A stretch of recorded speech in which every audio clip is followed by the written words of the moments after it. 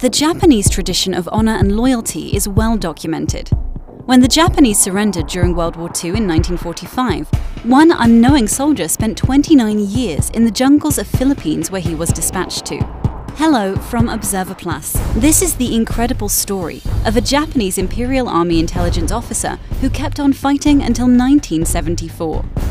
Hiro Onoda belonged to the family lineage of an ancient samurai warrior class reputed for their unwavering loyalty and honor to the flag they represent. Onoda was deployed to Lubang Island in the Philippines on December 26, 1944, under strict orders by his supervisors to never surrender. A few months after Onoda's arrival on the island, the territory was overtaken by the Allies. Most of the Japanese guerrillas were either captured or killed. Onoda, with 3 other surviving soldiers, took to the hills, where they hid for the next several months. Onoda and his men regularly carried out guerrilla activities against the villages at the foothills, sabotaging food supplies and having gunfights with locals. They survived on a diet of bananas supplemented with coconuts and other fruits. For meat, they hunted wild boars, chickens and iguanas, and killed cows belonging to the local farmers. During one of the raids on the local village in October 1945, Onoda found a leaflet left by the islanders asking the soldiers to come down from the mountains because the war ended 2 months earlier in August. Onoda and his men all agreed that it was probably a trap. 4 years later, in 1949, one of Onoda's men left the group to live on his own. The soldier surrendered shortly after to the Philippine Army. A year later, the same soldier left a note in the jungle, which Onoda found. The note described the hospitality accorded to him by the island's army. Undeterred, Onoda and his men concluded that the soldier was conspiring with the enemy. In June 1953, Corporal Soichi Shimada, who was one of the surviving men in Onoda's group, was shot in the leg during a shootout with some fishermen. He was nursed back to health, but died a year later when he was killed instantly by a bullet fired by a search party organized by the Philippine government. Over the course of a decade, planes flew overhead dropping leaflets, news clippings, photographs and letters from the soldiers' families, including the surrender order by General Yamashita of the Japanese Imperial Army himself. Despite conclusive materials, Onoda suspected this was all a ruse by the Allied forces to trick them into surrendering.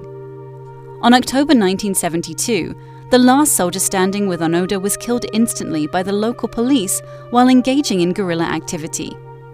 28 years since Onoda's arrival to the island, he now finds himself alone.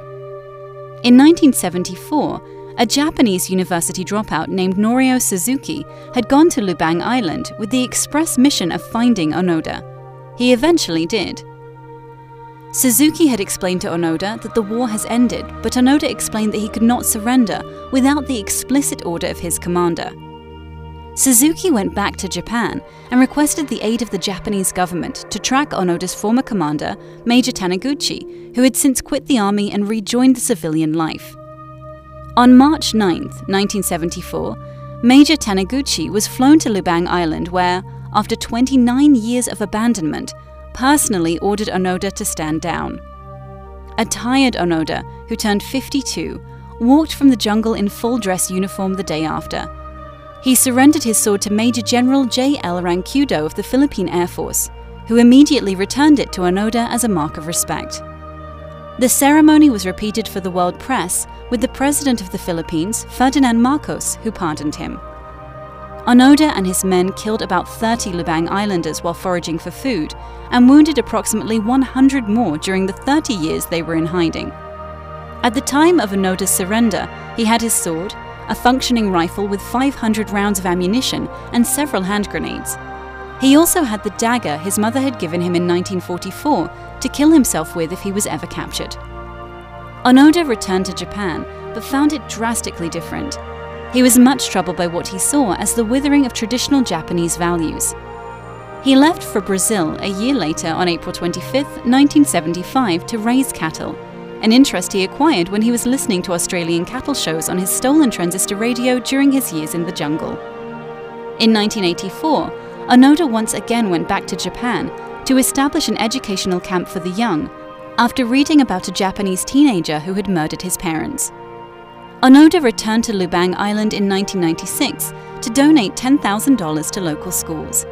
Many think of him as part of their local history, and officials from the Philippines sent their condolences when he passed away due to heart failure in Tokyo in 2014.